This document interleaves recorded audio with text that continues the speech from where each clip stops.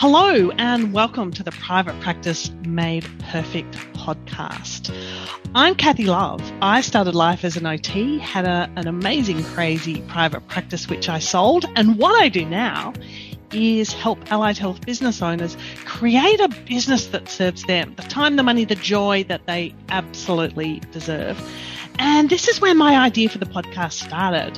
What I want to do is to capture how hard allied health business owners in Australia work to achieve their dreams, to support their teams, to create amazing outcomes for their clients. So sit back, beverage of choice, drive safely, walk carefully, however you're listening in, and I hope you absolutely enjoy.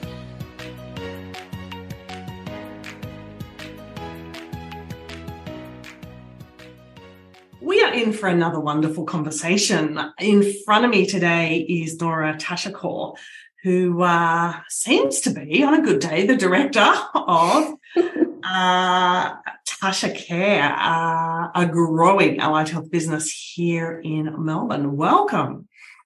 Thank you, Kathy. Thank you for having me on. So when I asked you how you introduced yourself, you sort of said, well, I'm the doer of all of the things. Is that really the case?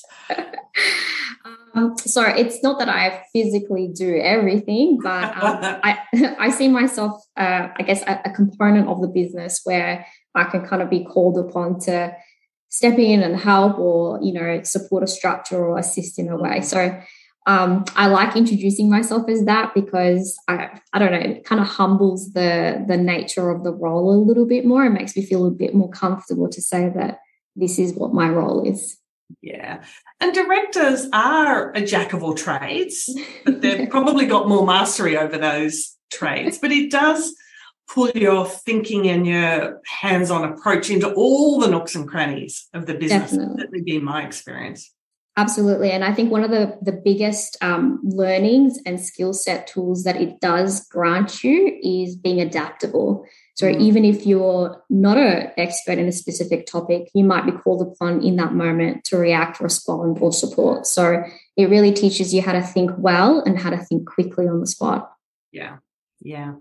So founding director, all of these fun and games started in 2017 after you did a whole lot of research and development. I think your background is really, really relevant to your business story at this point. Yes, thank you. So I've got a bit of a different story. So typically what you hear in the NDIS or disability sector is that someone might have been working in the sector as an OT or, a social worker. They love what they do and they just wanted to kind of make it a little bit more themselves with a mission and vision, and they would have started their own business.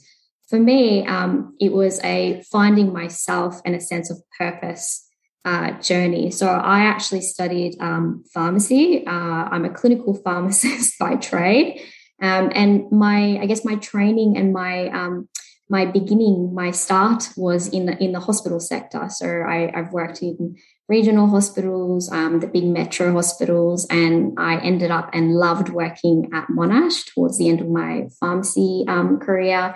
But one thing was always lacking in that I felt I needed to do more. And I didn't quite understand what that meant. I just felt that I wasn't doing enough. And to be brutally honest, for the last 6 months of my, pharmacy career, I was driving to work almost in tears every day, feeling that I wasn't really using my time effectively. Even though I was going to work, I was doing what I was trained to do.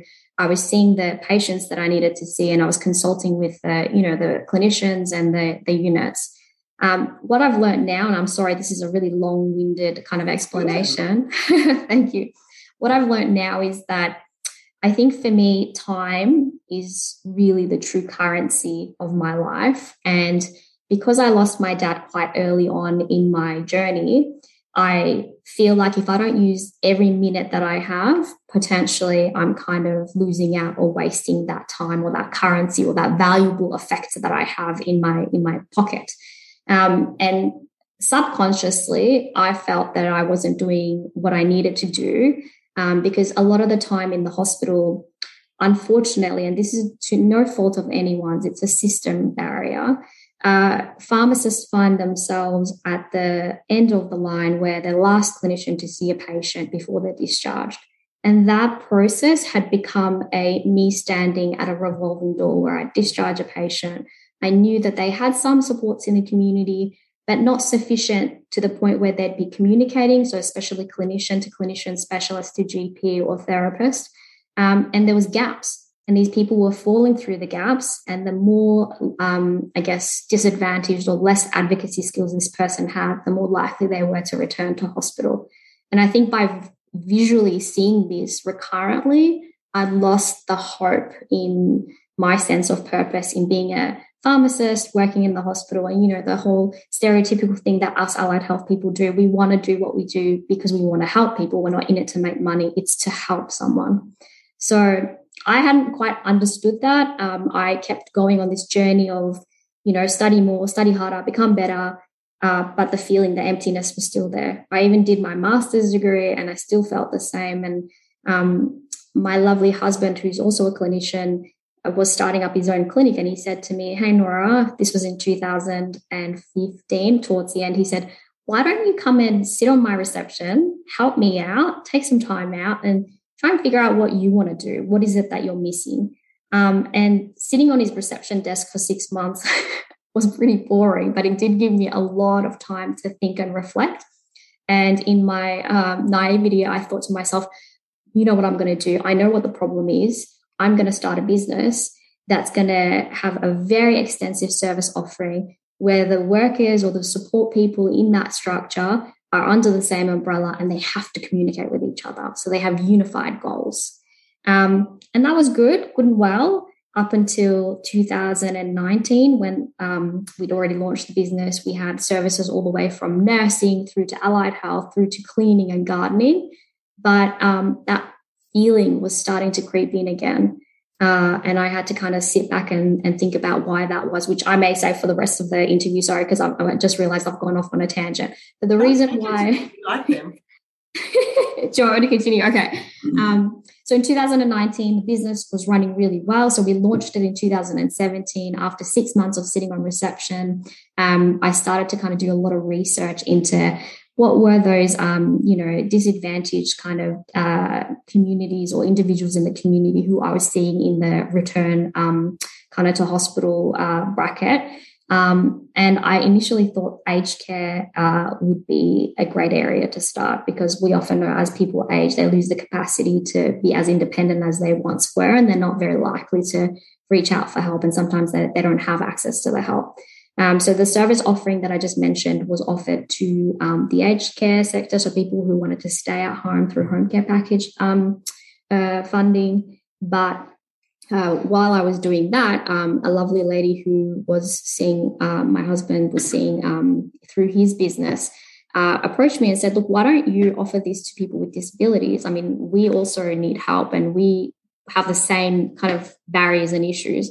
So that conversation really kind of gave me an moment where I thought, why not replicate the services and offer it to the second kind of demographic or those individuals who could benefit from it.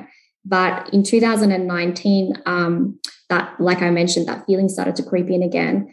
And I think when I really truly sat down and reflected, I realized that although the idea and the conception of the business around having a broad service offering, making sure everything's under the same umbrella, just like in the hospital system, because when people are in hospital, all the clinicians are communicating to each other, they're talking to each other because all the history and the access points are under the same roof.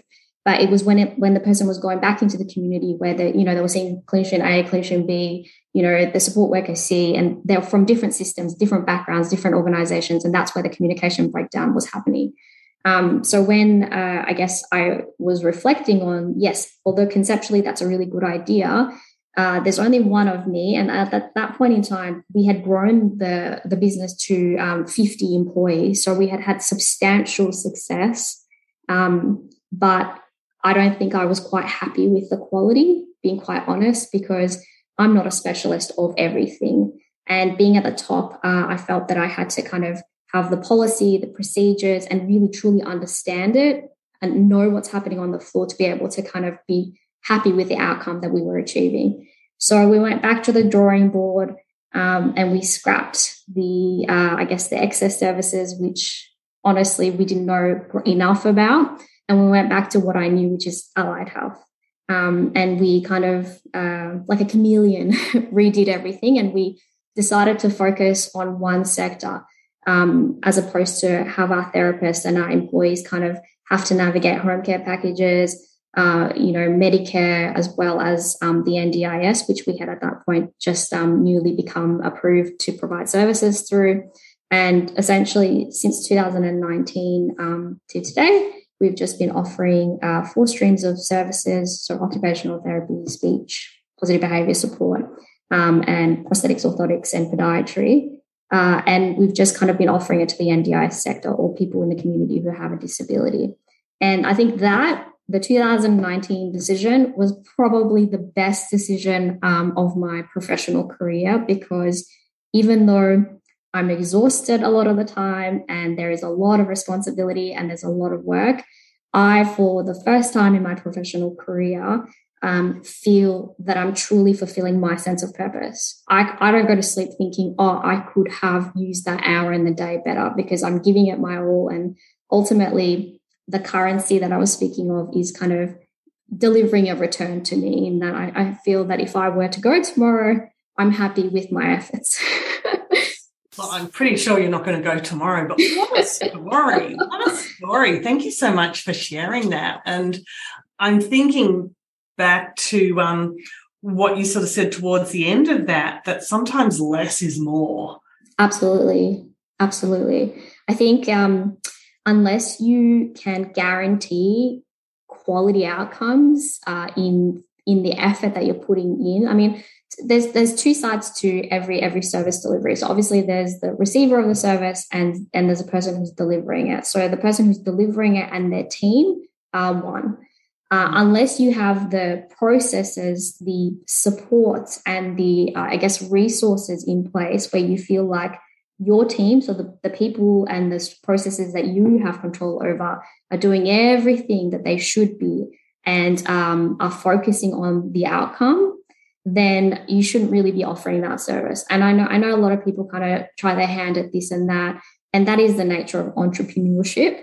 But when it comes to people and people's exactly and lives and a vulnerable sector, you should not be testing the waters with any notion other than I know that I have the know-how, I have the resources, I have the intention, and I know that within my capacity I can deliver quality services. Now, if the receiving individual is not ready or is unable to kind of take on that service or apply it to their situation, well, that's a different story. But the less is definitely more. And that's something that I had to learn the hard way. But I think when you learn it through practice, it teaches you different layers of understanding where you can go and enhance the outcomes in different ways, as opposed to if a consultant came and told you, hey, don't do this because X, Y, and Z is going to happen.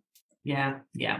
And I guess one of the core duties of a director is to take information and process it and make decisions on it. And not all of those decisions are comfortable or easy, but they're all going to be necessary. And so the environment informed you, your gut informed you, your experiences informed you. I'm sure your team and clients also informed you as well. And it takes a fair dose of courage to be able to prune things away to the bare essentials and then do it well. Oh, absolutely. I think the decision, I think having the realization and admitting to myself was probably a hard thing, but having to sit in a room with our human resource manager and deliver the news that we had decided to, make certain positions redundant because we didn't think that we were delivering the best service that we could through those streams. That was the most traumatic experience, I think, of my professional life, because essentially I would sit there and discuss that with the employee that we had to essentially make redundant. They would start crying and then I would start crying, and we'd have a 5-minute break and then the next person would come in. So it absolutely takes a lot of I think you have to be a humble person to be able to look the person in the eye and say, I'm sorry, I have to do this. So, yeah, not easy at all. And you have to learn why you have to do it to be able to do it. Yeah. And how to do it correctly. Exactly, yeah. So you were finding your business essentially in 2.0, and then the Melbourne thing and the COVID thing happened. I don't want to dwell on that because we've all got the scar tissue, especially us locals. How did you navigate those 2 years? This is the stereotypical answer. I think I'm really, really, really lucky because I have a very, very good team behind me.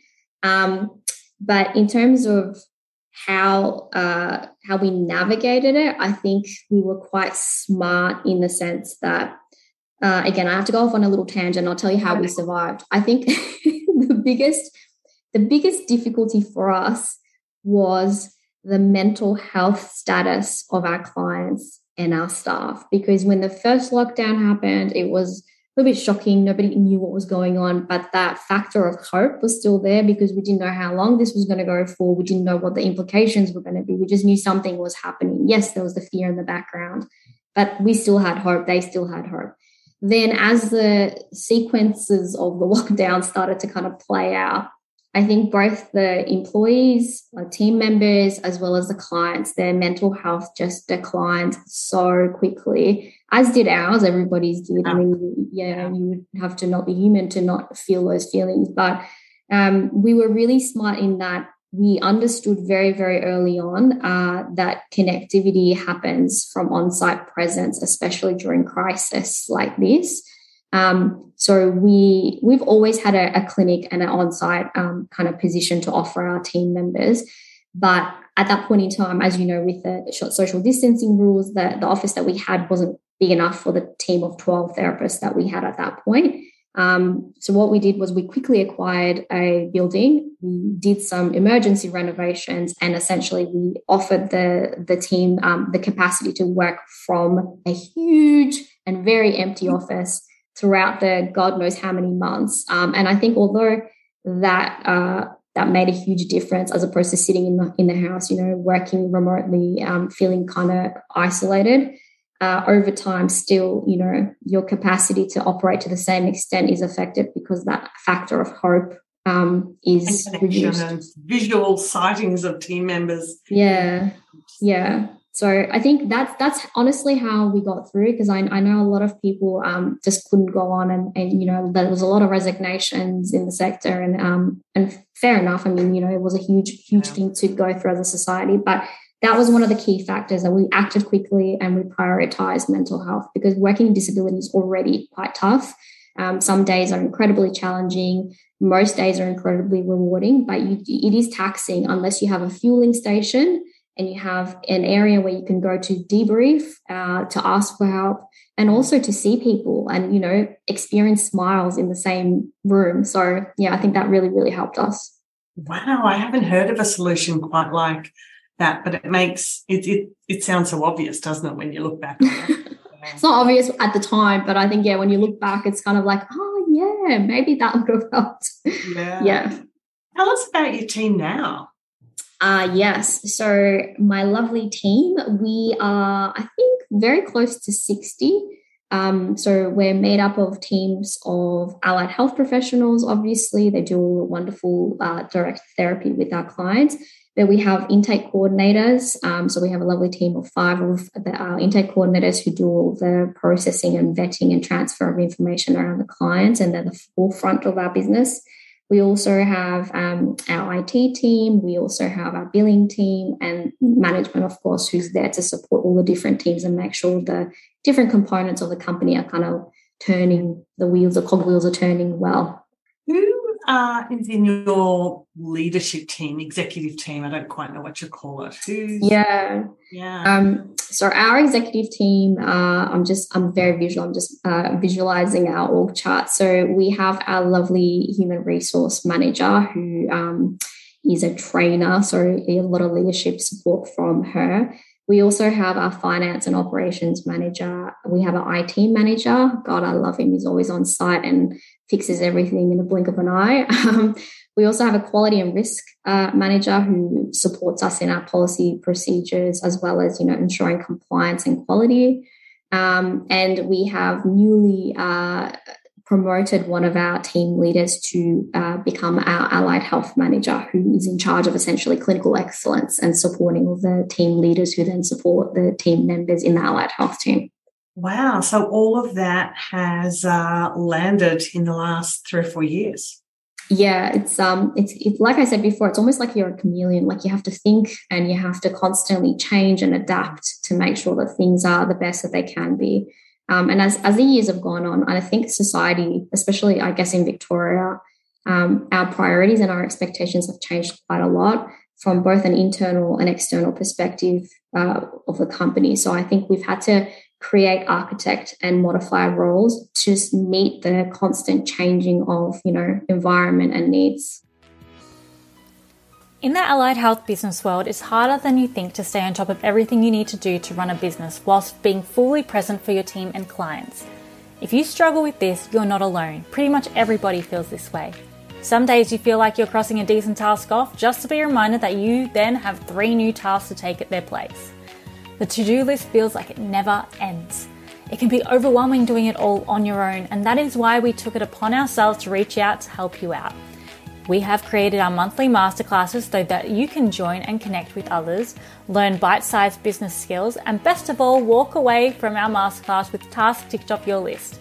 We can guarantee that each session will provide you with at the very least 5 gems that you can take and put into action right there and then. And trust us, as soon as you hop off our short and sweet session, you will want to take immediate action because that is the effect that Kathy Love and these masterclasses have. Each masterclass tackles a topic that has been niggling in the back of your mind and has moved further and further down your list. However, the sooner you nip this in the bud, the sooner you will free up your time and see the results in your business.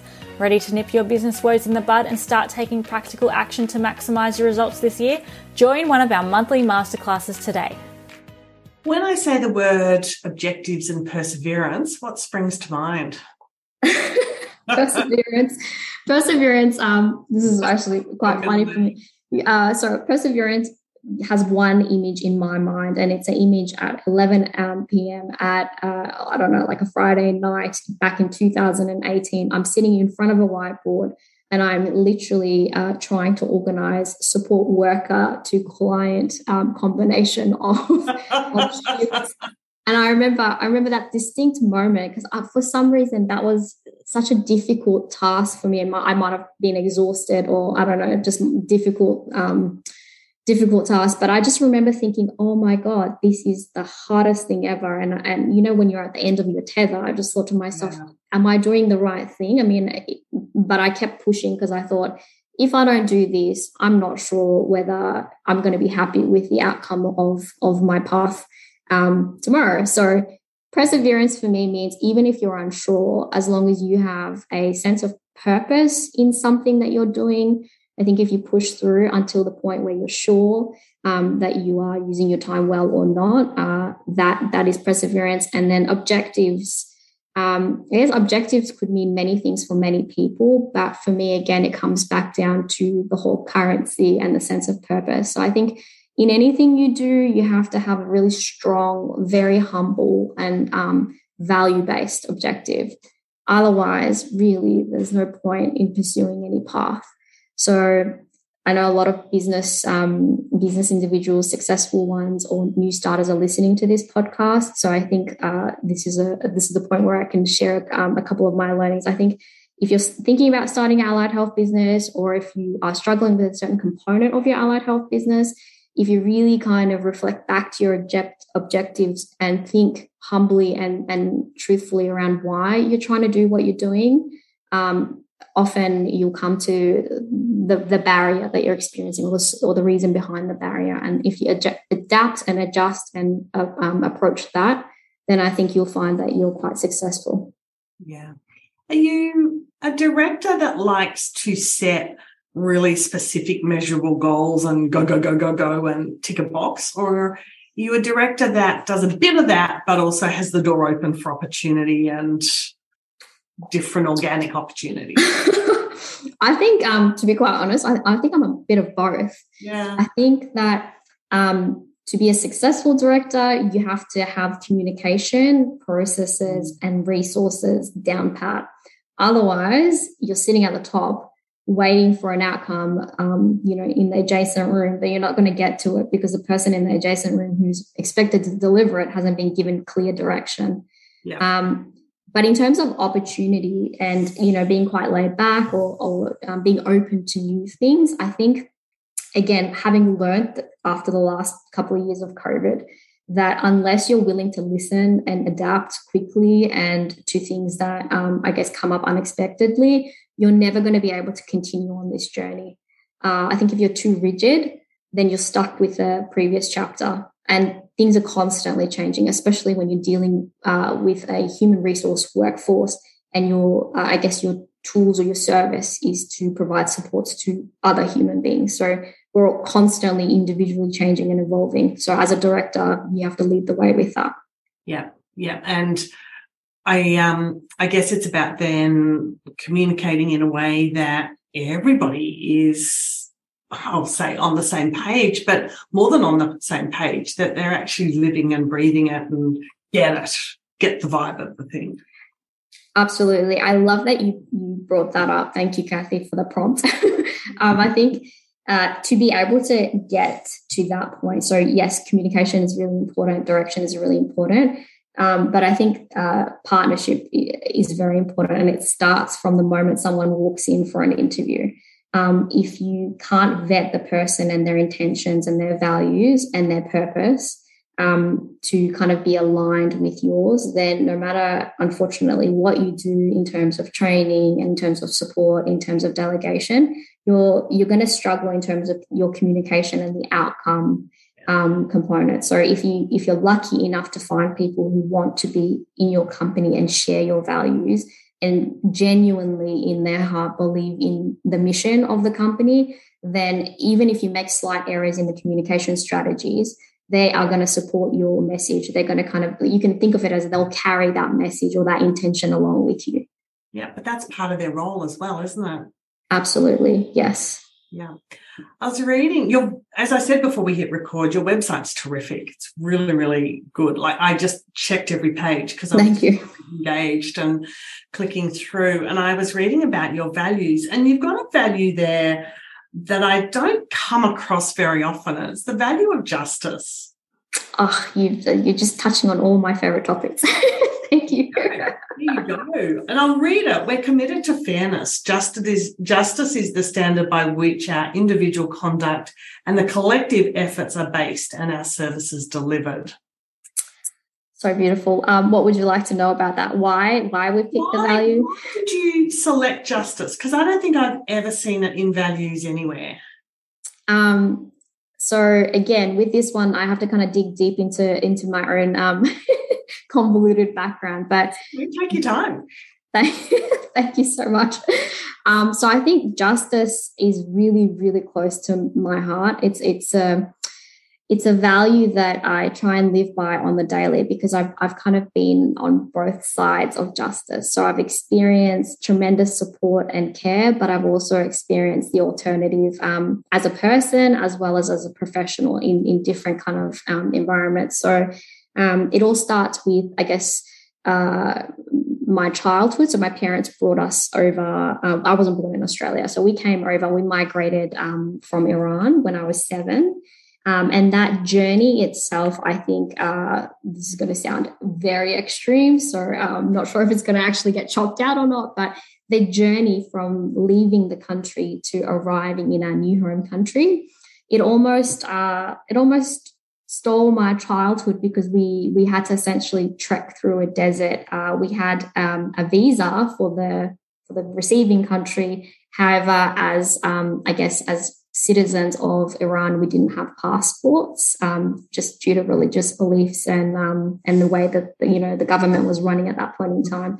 So my dad essentially organised for us to trek through the desert, meet some people on the other side, and then fly over to Australia, where we started our new life, where we had equal opportunity, which has allowed me to become the person I am today. But for me, justice is an important thing to remember, and it's on the walls at work and in my office, and it's a constant reminder to myself every morning, because if he hadn't created that fairness, so the fairness of putting us at risk, of extreme risk, to be able to have the opportunity, a fair opportunity to pursue what we wanted to do, both as females. I have a sister as well, so as females who could choose their own path and I guess the outcome of their life, but also as an individual who can choose their own faith and their own profession and so on. So I think that applies in different environments, especially in an environment or in a community sector where, you know, we're dealing with people who have disabilities. Some of these people can't even speak for themselves, and we're relying on their environment and the people who are there to support them to be able to be just and communicate their needs. And I think if that's on the wall and that's a value and people share that value and they're always thinking about it, then the outcome for the disadvantaged is a happy one. What a story. Thank you so much for sharing. I visited Iran. Did you? Yes. And if I think about the words, and I'm just instantly getting visuals, it's magnificent, but it's the most complicated country I've ever been in. That's very nicely put, because it's a majestic country. It has the most beautiful people. Culture is so rich, but then there's some shortcomings and people suffer because of that. So yeah, it's mixed feelings. But when did you visit? That's very cool. It was over 10 years ago. It was not probably almost exactly 10 years ago. And yeah, you know, right from the moment we decided to go and how we planned the adventure and who with and visas, and I had to renew my stay visa while I was there. And wow. There's a whole story around that. But the people we met were phenomenal, phenomenal. And as tourists, we were reasonably unusual, particularly in the places that we went, and people found us and had stories and wow. And in a way that I've never seen in any other country. And when you have, you know, very limited political knowledge about what it really is like there, you have a tiny bit of context for their stories and why they're approaching you and why they're asking about your lives and whether they can marry your daughter, you know. But the generosity was extraordinary. We ate in people's homes. People invited us into their workplaces and cafes, and we're quite trusting, open-minded travellers. And I think that approach really enhanced our experience in Iran, because we just went with the flow. We were on a bit of a tour thing because the authorities needed to know exactly where we were every single day, and we were followed and checked and all the rest of it. Once you get your head around that and so on and so forth, it was extraordinary. But so every day was complicated. Every single day was complicated. How long were you there for? I don't know, it was a few weeks. It was a few weeks. And then we digress, but it's good. My husband then had to fly into Europe for business, so I had another few days in Tehran, which is possibly one of my most favourite cities in the world. It's in the top few. So then, just as a woman navigating Tehran on my own, and the portions I needed to put in place with where I was and who I was with. But once again, I met extraordinary people. Just extraordinary people, just in those few days, in markets, in cafes, in stores, amazing people as well. I'm so impressed that you went over there, because I think the people are really lovely, and I think if tourists were not afraid perhaps to go over there, they're very, very inviting, and they genuinely want to hear about you. They want to know what you do and what it's like. Yeah, best storytellers in the world. We like to talk. And eat. So we were in a happy place. Fantastic. What was your favourite food? We ate a lot of chicken and rice and the Burberries, the berries. Yeah. We had a lot of the lamb in a pot. Is it dizzy as well?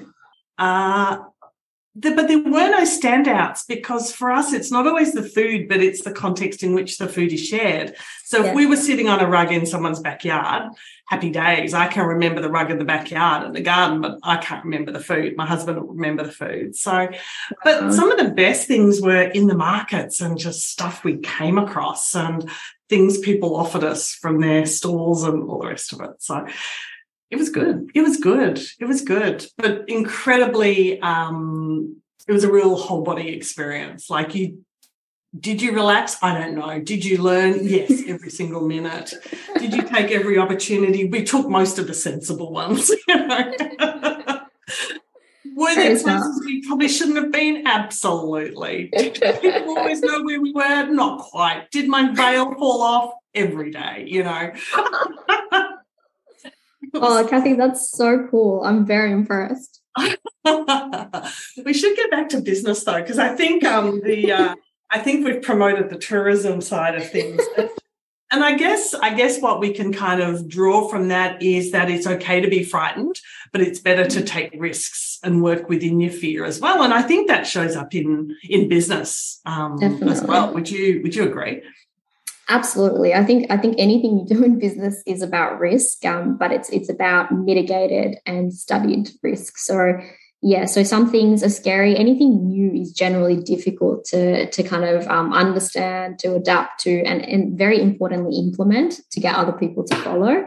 But I think if you don't take risks, again, and if you're not adaptable, then you're going to stay the same. You'll get stuck in the last chapter when the world is moving to new and better, wonderful things. And I think to keep things exciting and to keep that quality and, again, the excellence that you want to deliver in whatever service you're delivering, you have to, you have to seek change. That's the whole basis of continuous improvement. So I'd be the first to admit change is really difficult. I personally don't like change. I prefer to have, routine, comfort. I like to know what I'm doing. I like to be organized.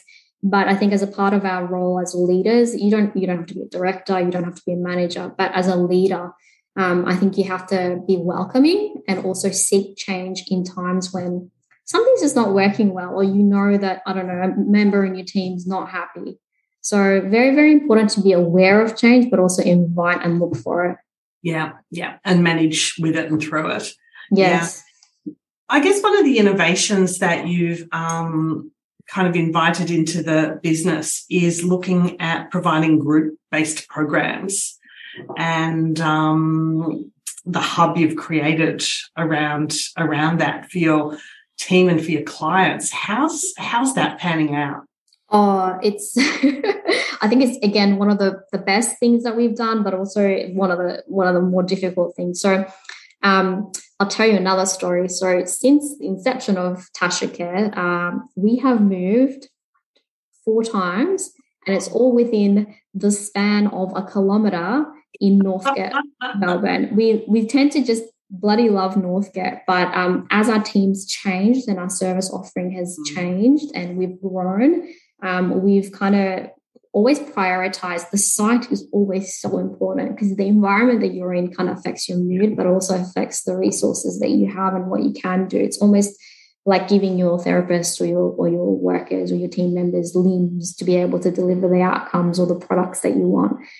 So this last move, and I've promised the team that this is it, not moving again, was finalized in actually April this year. We have a massive head office where everybody has a designated spot, a designated seat or an office.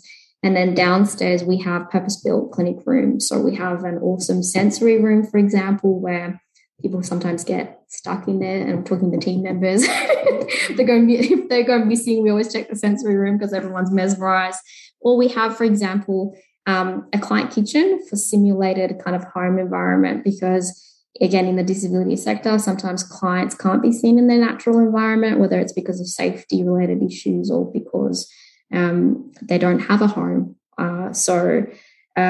I guess the innovation there is that we've tried to not only create the environments that people need to be able to achieve that excellence that we want from them as part of our values, but also to have that, resource offering in the office itself, in the fact that we don't, we recognize people by giving them their own space. So we don't do hot desking. That's just something that we don't like doing because we want people to feel valued enough to have their own space. In terms of group therapy, is that what you also mentioned? Group therapy, actually, I have some bad news about that. We tried to implement group therapy, and we acquired a site just around the corner from the current head office, but then COVID hit and our beautiful site, which was called The Social, with our different group therapy kind of got shut down for over 2 years, and we haven't been able to kind of build it back up again. But in terms of innovation, I guess if I were to expand on that, I think for us, innovation is important because, again, if you stay as you are, you will lose out in the sense that you don't move and grow with people and the community and the service requirements. But also, you don't get the best of the best in terms of your team members. And I think in the environment that we're in at the moment, allied health, NDIS, private clinics, it's an incredibly competitive sector. And staffing is one of the most difficult things. So we talk about values and we talk about identifying who shares your values, then inviting them to your team. But that's an incredibly difficult kind of task when you open an ad for months and months and months and you get donuts, and your competitors are, resorting to headhunting and, stealing people from your team and the next person's team. And it's kind of created this vicious cycle of therapists or, team members jumping from organization to organization, clients kind of having to deal or adapt to change, and often that's a very traumatic experience. So one thing that we did come up with, and I think this was probably not the best time to have that light bulb moment, but during COVID, we decided to do just like a mass international recruitment drive. And that was before everybody else was starting to think about it, because you're a couple of years ahead. It's hot now. And it was during the time where there was like that steel ring around Australia where nobody could come in or go out. But we were really lucky because our legal team was very, very experienced and very good at their job. And our recruitment partners internationally were really, really good in that they were bringing us fantastic level quality candidates. So that's how we overcame that barrier. In terms of, I guess, current barrier in terms of staffing, because again, it's never the end of the story with that. You always have to have new things, new innovations, new techniques, new offerings to keep people motivated and engaged. So I think what we've done now is instead of losing team members to other organizations or making them to make them feel like they truly are a part of the team and integral to the outcomes of the company, we've started to provide shares to leadership members of the team.